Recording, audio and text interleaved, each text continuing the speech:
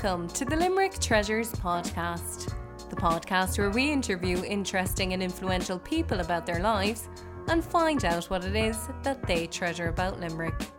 I'm your host, Katie Flannery, and this week's guest is historian, writer and Mary I lecturer, Dr. Paul O Brien. So, Dr. Paul O Brien, thank you so much for coming on the podcast. You're very welcome, Katie. Thanks for the invite. You're very welcome. Now, I know that you are a proud Clare man, but how do you feel about being called a Limerick treasure? I suppose I'll have to take it as a compliment. Hopefully not too many Clare people tune into this, or I might be permanently banished from the county, the best county in Ireland, obviously. But no, Limerick is my adopted home and I really love it down there and I love the city, and there's always something new to find out and experience, particularly history-wise in the city, which is, very exciting. Well, you have been finding out a lot about Limerick and Limerick City, but we'll get to that. But okay. You are very much embedded in Limerick. You're a lecturer in Mary I, and you're a historian, an author, and you've also written numerous articles and papers. And they're all in the area of 19th century Irish history, most of them anyway.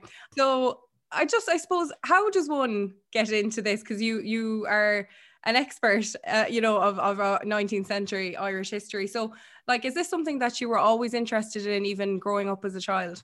Yeah, I guess it is, Katie. I do remember being quite a young child, and my late grandmother, was very much into history and into Irish history in particular. That was, I suppose, our context in the new state. I remember being about 7 years of age and knowing everything about the Maastricht Treaty, watching my friends out in the green playing soccer, and I was listening to my grandmother, teach me about the European Union project, the Maastricht Treaty, and things like that.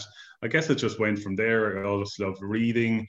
My parents and my grandparents always bought us loads of books at home. One of my very earliest memories is my grandmother had a set of encyclopedias, and there was a photo of a Roman mosaic being uncovered, and it was in brilliant colour. And I just remember sitting down and writing my own interpretation of the image in the book, which I still have because my grandmother kept it. And I guess from there, from 7 or 8 years of age, I was always fascinated about what went before, be that in a building or a street or a family, perhaps. I'd see an old building, it might be dilapidated or falling down. It sounds a bit peculiar, perhaps, but I still have this sort of, gosh, who went before there, and why is the building falling down, and why does it look like that? Has the building's history been recorded? Who built it? Who lived in it, perhaps? What stories did they tell their kids or their friends and family? And it really went from that. I guess I was always very curious to know about buildings and about people. And in a sense, it was the perfect marriage, I suppose, growing up. I loved history in school and English. Initially, I went to art college. That didn't really work out for me. I worked for a couple of years.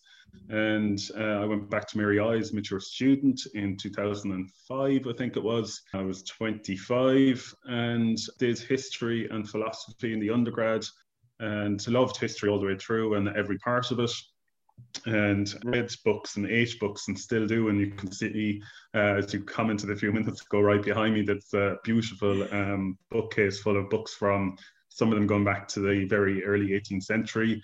I have not read them all, but I've certainly taken them down. I love looking at the bookplate and the name, perhaps Katie Flannery, 1810, Paul O Brien, 1840, and wondering what that book meant to them in their context, in their era, because books mean different things in different eras. I guess it just really went from there. And Mary I, small college, huge reputation in the history department. Very, very lucky to have had Dr. Maura Cronin as my PhD supervisor, and just really went from there. And though I live in Limerick full-time and love living in the city itself as opposed to in the suburbs, I guess that I always did keep one foot in West Clare. And in 2013, I think it was, we were very lucky to have the National Famine Commemoration. We brought it to the town with the help of the Local History Society, of which I helped found, and Clare County Council.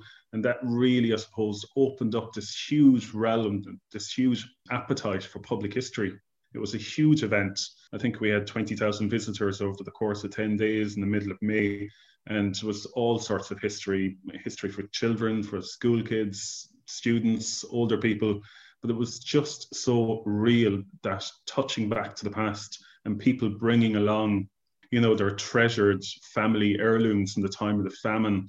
And it might necessarily have been anything physical. It might have been stories which were handed down to the families, or poems or songs in some cases. And listening to older people in their 70s and 80s recalling and recounting these songs as though their late grandmother had just sang it to them yesterday. It was a real emotional feeling. Even right now in this moment, I get a bit of a kind of a shoot through my body. And that for me is what history is about. It's not grand theories, high politics. It's the history on the ground, the public history, making it accessible for people. You can look at any of the Georgian buildings in Limerick, in the city, they're 230 years old, and just think of all the people, from the people who designed the buildings, the cities, who built them, who made bricks for them because they're all handmade. There's so many parts to one of those buildings in the city. And it's not just the most famous person who perhaps lived there. In my opinion, they're all famous in their own context. Yeah. So that's where I am with history. Yeah, and you mentioned Kilrush there, and I know you're very proud of Kilrush and being from Kilrush. And I think you mentioned to me in a previous interview as well that you've established kind of an ancestry hub in Kilrush, or you are developing one in Kilrush at the moment. So can you tell us about that? Sure. So the Vandeleur estate in Kilrush, the Vandeleurs were the landlords in the town. They left the town about 1900, and their house had accidentally burned to the ground in 1897. And nothing remains of the house except really a number of gate lodges on the way into the estate. And in recent years, the walled garden has been restored, which is really worth a visit. There's the plug. However, one of the gate lodges was lived in by a local family until about 30 years ago. It had fallen into a real bad state of repair, and we had restored the probably 500 or 600-year-old graveyard right beside the lodge. And we had always looked at the lodge and said, someday when we, the History Society, win the lotto, we'll do up that building, even just to conserve it, not to put anything into it. So Clare County Council approached us about 3 years ago, 2-3 years ago, and we partnered with them and put together a project and pitched it to the Heritage Council of Ireland, to their Historic Towns initiative. And we were very lucky to be awarded, I think it was €180,000, which was topped up by about €60,000 from the County Council. And we restored the building back to its former glory. It was built in 1845. And the whole idea, Katie, is to put a kind of a genealogy hub in there in the summer months. Because over the years since we, I suppose, founded the History Society, we've had so many people. We get probably 15-20 emails every month of the very, very worldwide Clare diaspora asking, where can I find my family? I think they're from here, they're from there. And pre-COVID, when they'd visit the town, we'd all of us end up meeting them in a pub for lunch and a chat, which, as you can imagine, it's quite a dangerous territory when you're on your holidays. So it's our intention to have the sort of centralized area where people can come in, chat to the experts, particularly Dr. Paddy Waldron, who is another founder member and an expert genetic genealogist and known worldwide, half Mayo as well, I hasten to add. His late mother was from County Mayo. And sort of bring people into the town, and hopefully people might stay for an extra night or two because there's a central place. They can go off, visit graveyards, visit archival spots or whatever, and come back maybe the next day and chat to us. So it will hopefully have, a small practice to begin with, but a small economic spin-off for the town. And everything we do in the town, all the fundraising, or kind of, I suppose it's a not-for-profit, all the money goes back into heritage in the town. And that's really how it functions. And it's been super successful so far, but it's a community effort. It wouldn't work without the input of the community, certainly. Wow, that's amazing. And even in a previous interview, you were telling me about the kind of economic benefits that learning about, your heritage, or having heritage hubs, or making heritage sites, or even just acknowledging the history of a place can really not only have benefits to the people of the place and being proud of their area, it also has, I suppose, tourism benefits. And I had you on previously talking about the medieval mile, was in Limerick City. And I'm kind of getting from even some things I've seen from you online, you're discovering so many things about Limerick that have previously not really been told. It's kind of a running theme that in Limerick, there's a lot of stories that are untold. And it's kind of a shame in a way. So how have they gone under the radar, and how have you, I suppose, discovered them? I guess the same as any place, and it doesn't matter if it's a city or a town or a village or even a townland perhaps. It's just sometimes as historians or just in general people with an interest, we very often stumble upon things which I suppose, as you say, has gone under the radar. Like very recently for International Women's Day, I put a post up, I'm sure you might have seen it, about a famous Limerick connected artist called Stella Stein. And Stella's family were Jewish. They lived on Wolftown Street in the city. Her father was from Russia, I think, but her mother was from the same place in Russia. They came to Limerick in about 1870 to avoid persecution, avoid some pogrom in Russia. They settled in Limerick. Her father was a dentist. Her mother at the time, of course, didn't work outside the home, but obviously she worked in the home. And they had 3 children in Limerick. They eventually moved to Dublin about 1906, 1907, after a lot of harassment and abuse against the Jewish community in Limerick City. And Stella herself was born in a house in 94 Ranelagh Road in Dublin. And she went on to be this really important artist in the 20th century. And I suppose she emigrated, she lived in Germany, she trained in the very famous and I suppose renowned at this stage Bauhaus school. She married a linguist from the UK and they had to leave Germany because they in turn were persecuted by the Nazis. And she settled in the UK. And I suppose she just sort of, that link was cut with the city and they didn't keep the link up themselves, I guess, with the city. And all this time passes by.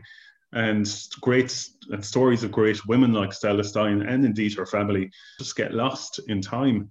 And, you know, again, with Stella, I was looking for something on Wolftown Street. I wasn't necessarily looking for individuals. I'm just interested in the history of the street because it's quite close to Mary I especially. And out pops this report on the Stein family. I went to the census. I found out a little bit more about them. And hey, presto, a lot of research later, but enjoyable research. You know, it's you could just push the family back on the street, back in the street, and back into the context of their own history in Limerick. You know, I think it's not just, you know, it's very important for me to give, I suppose, a voice and give identity and give agency to these people, in particular women who are often written out of the story or, you know, not as, shall we say, popular, and I mean that in a sort of this kind of a way, to the story.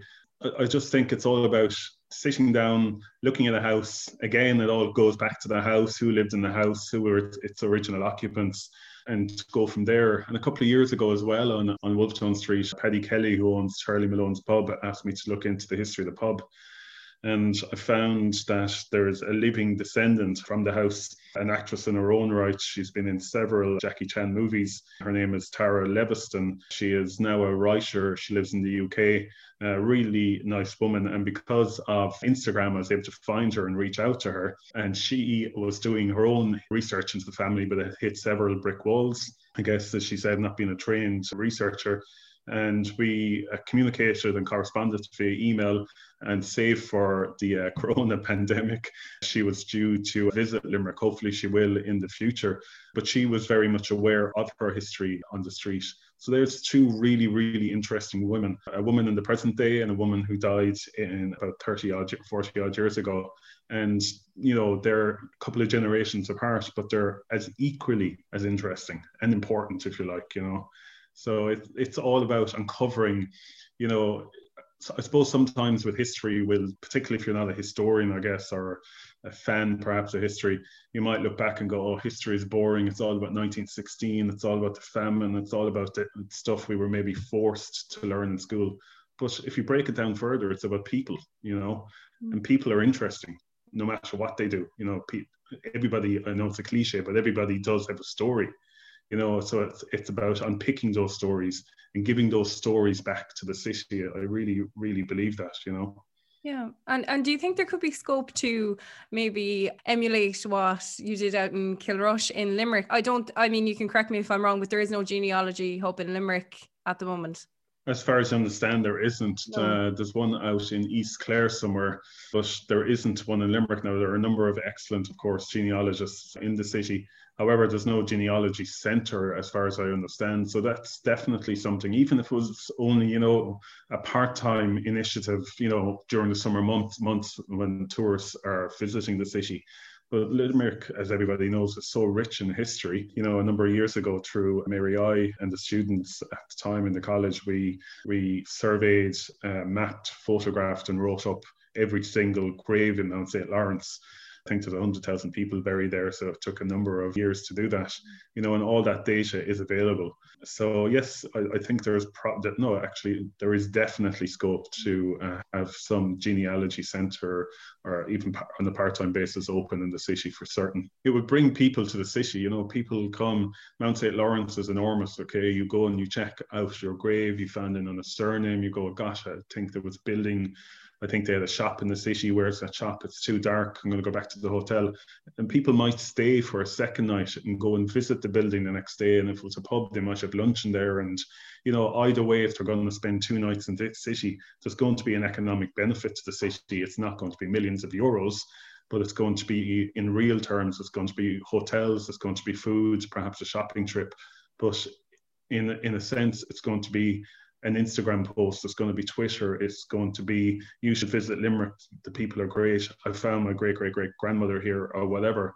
So it does have this long lasting effect. It's not just the money that people spend when they arrive in the city, it's this legacy effect, you know. Yeah. And it must be very interesting for you as well when you're researching the history of Clare, and then you're researching the history of Limerick. And like you mentioned there's a lot of multicultural kind of aspects in Limerick City because it's more metropolitan, we'll say. And then there's the Georgian aspect to things. And I suppose it's more aristocratic in a way as well. So like, is it really interesting for you having that kind of, I suppose, dipping your foot into, because they are really worlds apart when it comes to history in many ways? Yeah, for sure, Katie. Like Limerick, same as Kilrush, in a sense, you could research both places for a lifetime and never even get halfway through all the history. But I guess in Limerick, particularly around Georgian Limerick, very recently, Julie Long from GBM Printing, Fionn Coughlin and myself would put together a history of William Leamy, who founded Leamy School on Hearthstone Street. And that was fascinating. I mean, born 1750, adopted, we might say these days, by a wealthy landlord, given an education to which he would never have had access to otherwise, became a gentleman, if you like, and went to Edinburgh for a couple of years and eventually emigrated to Madras in India and made his fortune. Like, he was super wealthy out there. He was trading in tea, precious stones, gold, etc. And he came back to London. His health was infirm and eventually he dies in Lisbon in Portugal. So that's sort of the bones of the story. And we kind of felt, everybody knows the building. Everybody knows that the very famous Limerick author Frank McCourt attended school there. However, nobody really knows about Leamy, who Leamy was. So it was very interesting to join the dots and push Leamy's story back to the fore, because without Leamy, you know, there was no Leamy school. You know, I'm not here to say that Frank McCourt wouldn't have been educated elsewhere, but his association with that particular street would probably not exist. You know, so with that, then I was thinking, gosh, I wonder were there more Limerick men and women in India in the 1770s, 1790s. And as it turns out, there were loads of them out there. There was a huge network of Limerick. There's a huge network of Irish people out there, but there were certainly upwards of 10 or 15 Limerick men who made their fortunes in India and China, trading ships between both countries in the late 18th and very early 19th century. And they're not written up. You know, so just one person, William Leamy, just a conversation that Julie, Fiona and I had, has now led to perhaps potentially a huge network of Limerick people working in India in 1770, 1810. I mean, India to Limerick in 1770, it's like us guys going to the moon today. You know, it just didn't really happen, you know, and certainly if he went out there, perhaps he never came back. But Leamy, I believe with Leamy, because he had had the good fortune to receive an education, which really wasn't intended for, you know, his sort of class in the 18th century. He gave back to the city. So he sort of perpetuated his education, and scores and scores of the poor, as he called them in his will, the poor of Limerick were educated because of his good fortune, which he made in a very, very, very far-flung planet in the 18th century. So again, that little board, you know, I received an email down at the weekend from somebody in Pallaskenry who told me that when he was growing up, there was a cottage and it was always known as Leamy's Cottage. And he figured that perhaps this small little cottage, which I believe is a ruin now, was perhaps where the Leamy family came from. And he wondered what the connection was with the school in the city, and he could never, I suppose, draw that connection together. So again, it's the whole idea of spreading the historical knowledge, casting the net wide, and when you pull it back in, you get all this additional information.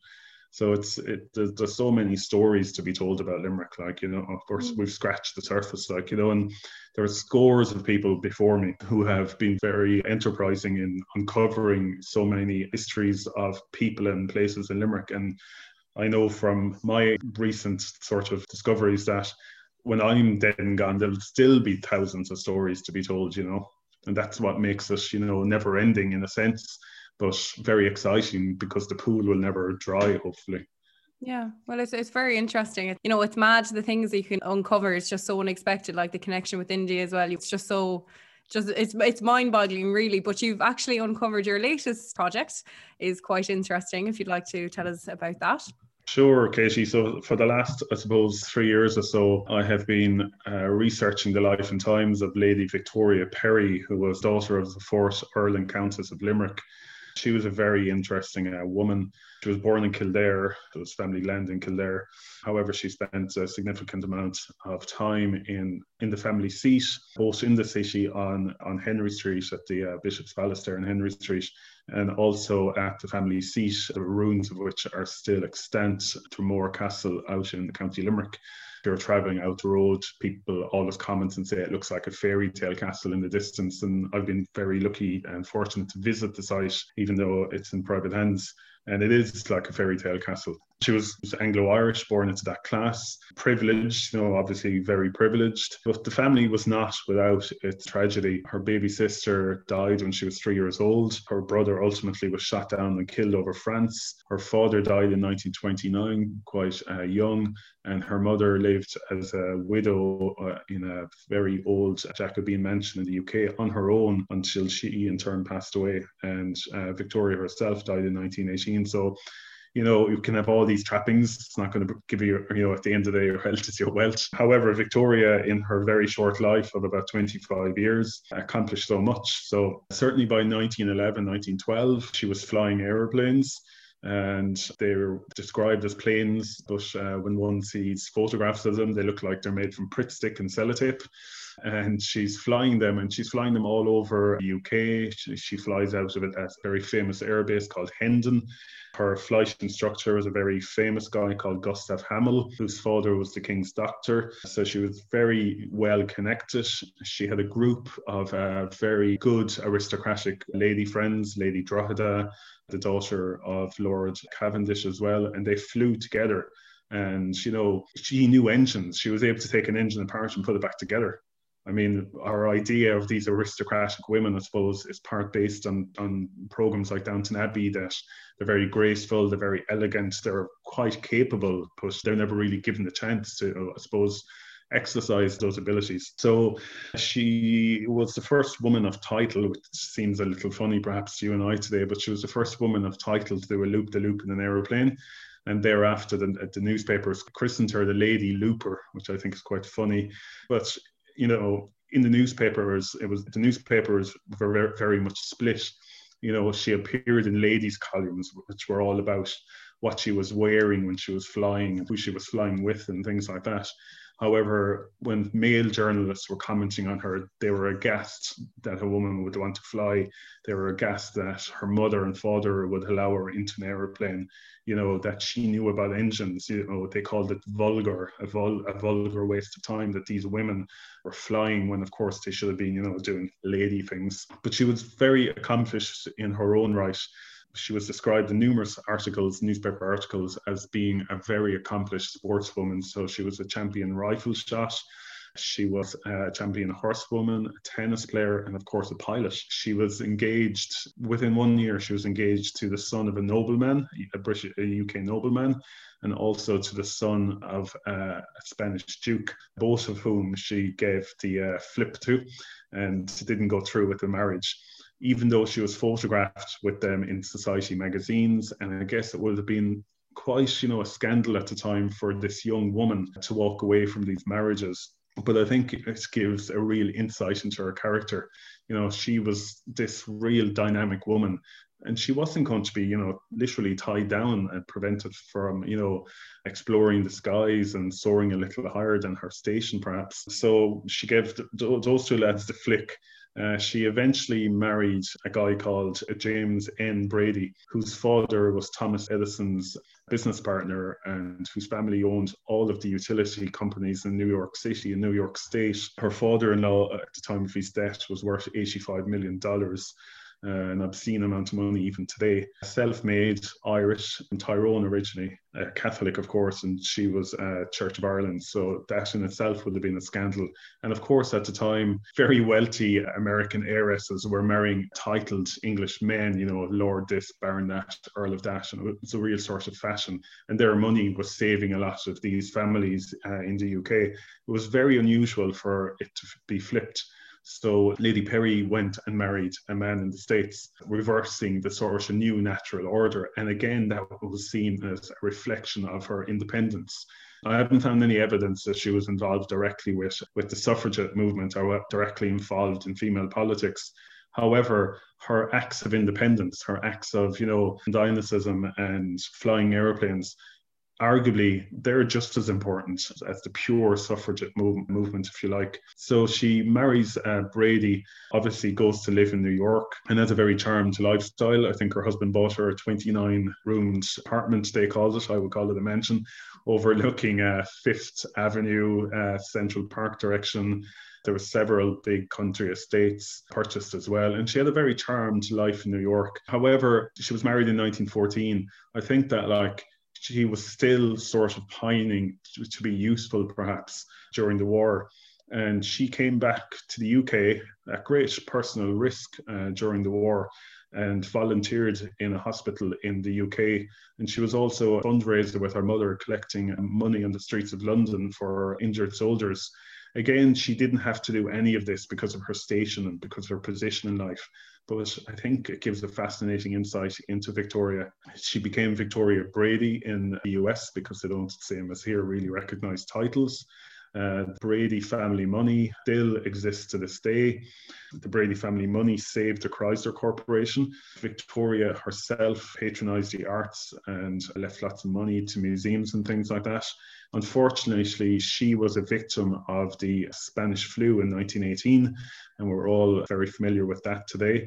And she died in pneumonia at Christmas in 1918, and she's buried in New York in a rather fancy grave. The family were exceptionally charitable, and her husband, James, of course, was heartbroken after he buried his second wife. His first wife, Miss Hamilton, she had been killed in a train accident along with two children, I think, and here he had buried his 25-year-old wife, his second wife, in 1918. He was so heartbroken that he founded a school in her name called Villa Victoria, which is still going to this day. And it's a girls' private secondary school, Catholic school I think it's in New Jersey. So the family money is still about today. It's still in New Jersey as well. The family money still funds a couple of pieces for a museum there every year. So it's very interesting. And one of her grandsons, I think one of Victoria's grandsons, was a member of cabinet in the Ronald Reagan government in the late 1980s. And the families continue to be large horse owners in Kentucky. So I like that idea that they're still involved in horses. And Victoria was such a keen horsewoman in her day. But she was this incredibly fascinating and beautiful woman. Of course, part of the story looks at her debutante ball into society, her great beauty, her lovely complexion, her fashion and all of that. That's an unavoidable part of the story. It's very cliched, of course, for her class. However, the real story is that at 18 years of age, 19 years of age, she could take apart an airplane engine and put it back together. I still can't even change a plug.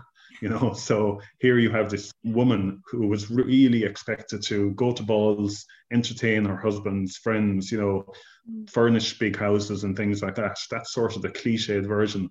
And I love the idea that, in fact, there were these other much more fascinating women in the 1912s and the 1913 flying airplanes. During World War I, the British, the RAF was in its infancy, and there were so many men engaged in the war, and they were losing so many men in airplanes. Of course, her brother was lost as well, the Viscount Glentworth. That somebody in government suggested that Lady Victoria should come back to England and head up a female RAF. They respected her so much as a flyer, which was really fascinating. Lady Drogheda, one of her best friends, she was engaged by the RAF at the time to drop leaflets over London, informing Londoners of what was happening in the war. You know, so these really accomplished women who've just been sort of forgotten by society because ultimately they get married, they have families, and they sink into that role which they, in a sense, try to avoid for years and years. So I hope that people will like Victoria, of course, but we'll get to know her and get to know this really strong and dynamic, you know, aviator, way ahead of her time. Lady Mary Heath is a fascinating woman as well, from Newcastle West direction. Very well researched, very well known. But my understanding is that she was flying in the 1930s and 1940s, whereas Victoria was flying at the advent of airplanes. You know, so I think that sets her apart a little bit. But of course, there are so many similarities with Mary Heath. And I'm sure if Victoria had lived on herself and Mary Heath, their paths undoubtedly would have crossed. Oh. And is there any acknowledgement to Lady Victoria in Limerick?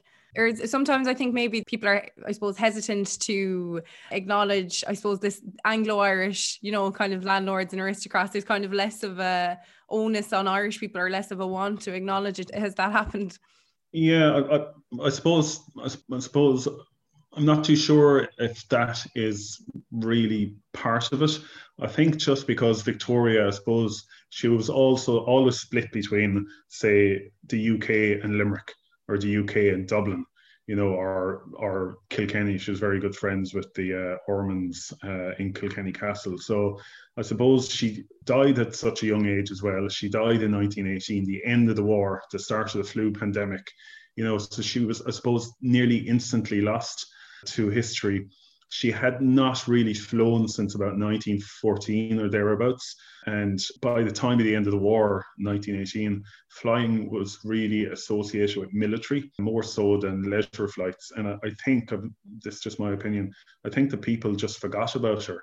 However, her parents did pay for a screen to be erected in St. Mary's Cathedral. It's still there, a beautiful screen in the altar in St. Mary's Cathedral, which commemorates herself and her brother, Lord Glentworth, both of whom were killed actually in 1918 in the same year. I had a phone call last year, would you believe, from a friend of mine, Miriam Lohan, who said she was working in a charity shop in Able, Ireland, I think. And she said that a book has turned up and would you like to come down and have a look? And somebody had dropped in a box of books. And amongst the books was this beautiful child's storybook bought in France in 1909. And it was Lady Victoria's book. Her mother and Victoria had visited Paris 1909, I think, direction. A little later, maybe 1906. And they had bought this book in a toy shop. And it was beautifully inscribed in her mother's hand. And Victoria had a little scribble underneath it.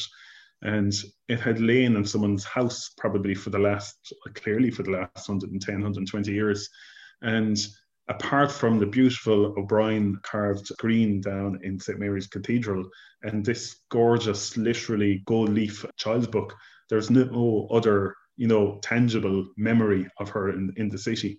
So I think she's definitely a contender for a plaque, or she's a contender for maybe a mural or something like that. But definitely, she is without doubt one of the most famous women to have come from Limerick. When she died in New York in 1918, she had a huge write-up in the New York Times on the front page, and it was entitled "Famous Airwoman Dead." You know, and they gave her a front page base, if you like, and they really focused on her flying career. Very little about her, you know, privileged background or her parents or whatever. It was all about her. Very kind of egalitarian approach to her story. You know, they could have just described her as the wife of a millionaire whose parents were, you know, nobles in Ireland. However, they focused on her flying career.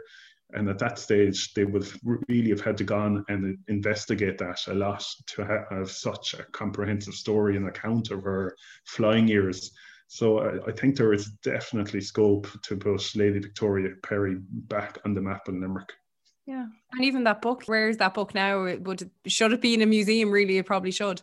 It probably should. And certainly when I'm finished writing this book, I'll probably donate it to one of the museums in Limerick without doubt. I couldn't believe it. I mean, here I am writing this book. I put a little notice on my Twitter account about Victoria Pery. A few weeks later, I get a phone call from Miriam saying, "You'll never guess this book is after turning up." And it's like, I know, again, a bit of a cliche, but it's like this kind of nudge, you know. I had really hit a point in the book where I was thinking, oh God, I don't know if there's another chapter left in me, you know, and literally out of the sky, no pun intended, comes this book. And it's Victoria's book, which, you know, she bought in Paris in 1907 with her mother. And it's there, and it's a real thing. It's the most beautiful book. It's quite big. It's about the size of a laptop when it's opened out. And it's obviously all in French, and she could speak French. So, you know, it's just this beautiful reminder of this dynamic woman who knew Limerick in 1900, 1910. But unfortunately, Limerick doesn't know her now. So it's my absolute intention to reintroduce the city to her. And I have to say, I've been very, very lucky to be helped along the way, along the story, with the current Lord Limerick, Edmund Sexton Pery, or Edmund Pery, I should say, and his wonderful mother, Lady Sylvia Pery, Countess of Limerick, who live in the UK. And I've met them a number of times, thankfully facilitated by David O'Brien of the Limerick Civic Trust. And we've sat down and we've spoken, you know, at length about the family, and they've shared family albums with me and bits related to the family history.